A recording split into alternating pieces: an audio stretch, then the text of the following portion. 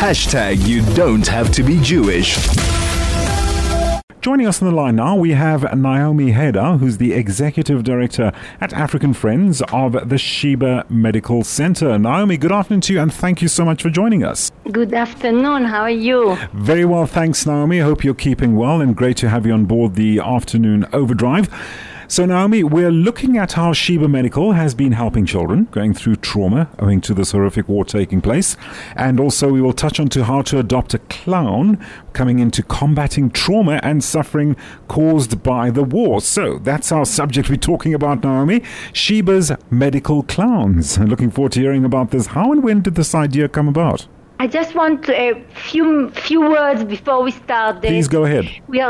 I would like just to tell you about the two hostages that were released today, last night, and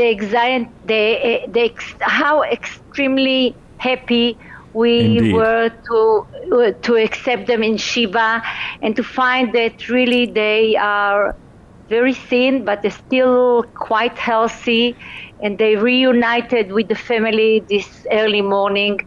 And we want to praise everyone that helped bring them back home.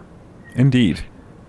Quite a tribute and great, and all our blessings, and certainly we are happy indeed, Naomi, for them to have been rescued safely. And of course we can understand your excitement at the Sheba Medical Center having hosted them. So, please carry on. Okay, let's go to our initiative. Right. That, in Israel we're facing ongoing tension and widespread of trauma. And it didn't spare the kids. We have a lot of kids that went through trauma and a very difficult time. We have children that from the kibbutzim and from the area they were displaced from their home. And we decided that we would like to be a place free of pain. And this initiative is extend beyond traditional medical care. We emphasize pain-free, comforting environment for these young patients. Mm-hmm. The medical clown is transforming fear and anxiety to laughter, to joy. And it's played a crucial role in the hospital commitment to holistic patient care. It's something beyond the everyday care. It's something, kids that where they have to go some medical treatment or they're going from a trauma counseling. Sure. They feel of fear, they feel of unknown situation. And we are committed to provide everywhere and to anyone hope without boundaries.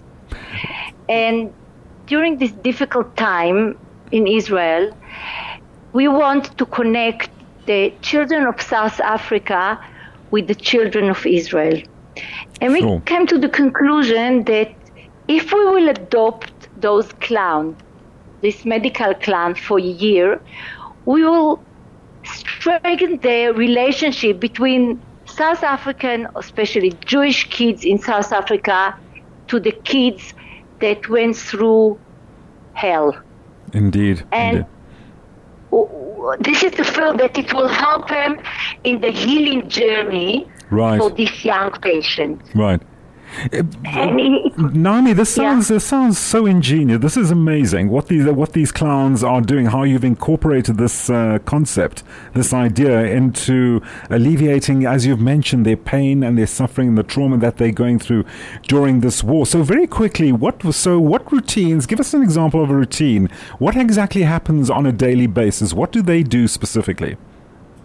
For example, if a child should go for like chemo, for example. Yes. The clown come with him, sitting with him, making him laugh, sing for him, dance for him, and it distracts him from looking at the needle, looking at the all the equipment around him. He's more concentrated about laughing, about playing around. One of the things, or if they're going through other treatment, or they're going through, for example, they're going to speak to psychologist, psychiatrist, somebody is with him somebody that make him laugh, somebody that give him comfort and joy. Right. And not concentrate about suffering, not concentrate about the trauma, but concentrate about go out of his normal hospital environment. Indeed. Naomi, unfortunately, we don't have so much more time to unpack this. I just wish we could have just discussed this a little further, but I just want to touch onto one thing very quickly. There is a sponsorship involved with this, is there? To encourage those to come on board, to volunteer as one of these medical clowns. So tell us quickly about that. We hire already 11 medical clown. It must be, first of all, the language should be Hebrew, and they're going through a course. It's not everyone can be a medical clown. And our dream as the Friends of Sheba, that each school will adopt one clown for 1 year. Okay. And by that you will contribute, and you strengthen the relationship, and you know that you have a clown that represents your school or your community, and you will know who is it, and you know all about him, and you can meet him.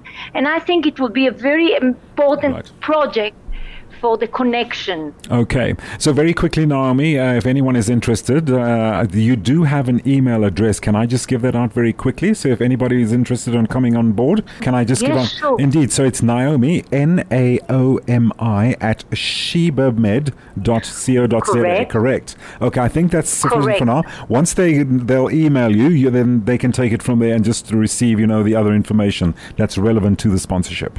Thank you, and Naomi, I appreciate your time, and I appreciate your concern and your care. More than welcome, and everything of the best with your Sheba Medical Clowns initiative, Naomi. And thank you so much for joining us on the Afternoon Overdrive, just to give us some background as to exactly how that works. That's Naomi Hadar, Executive Director at African Friends of Sheba Medical Center.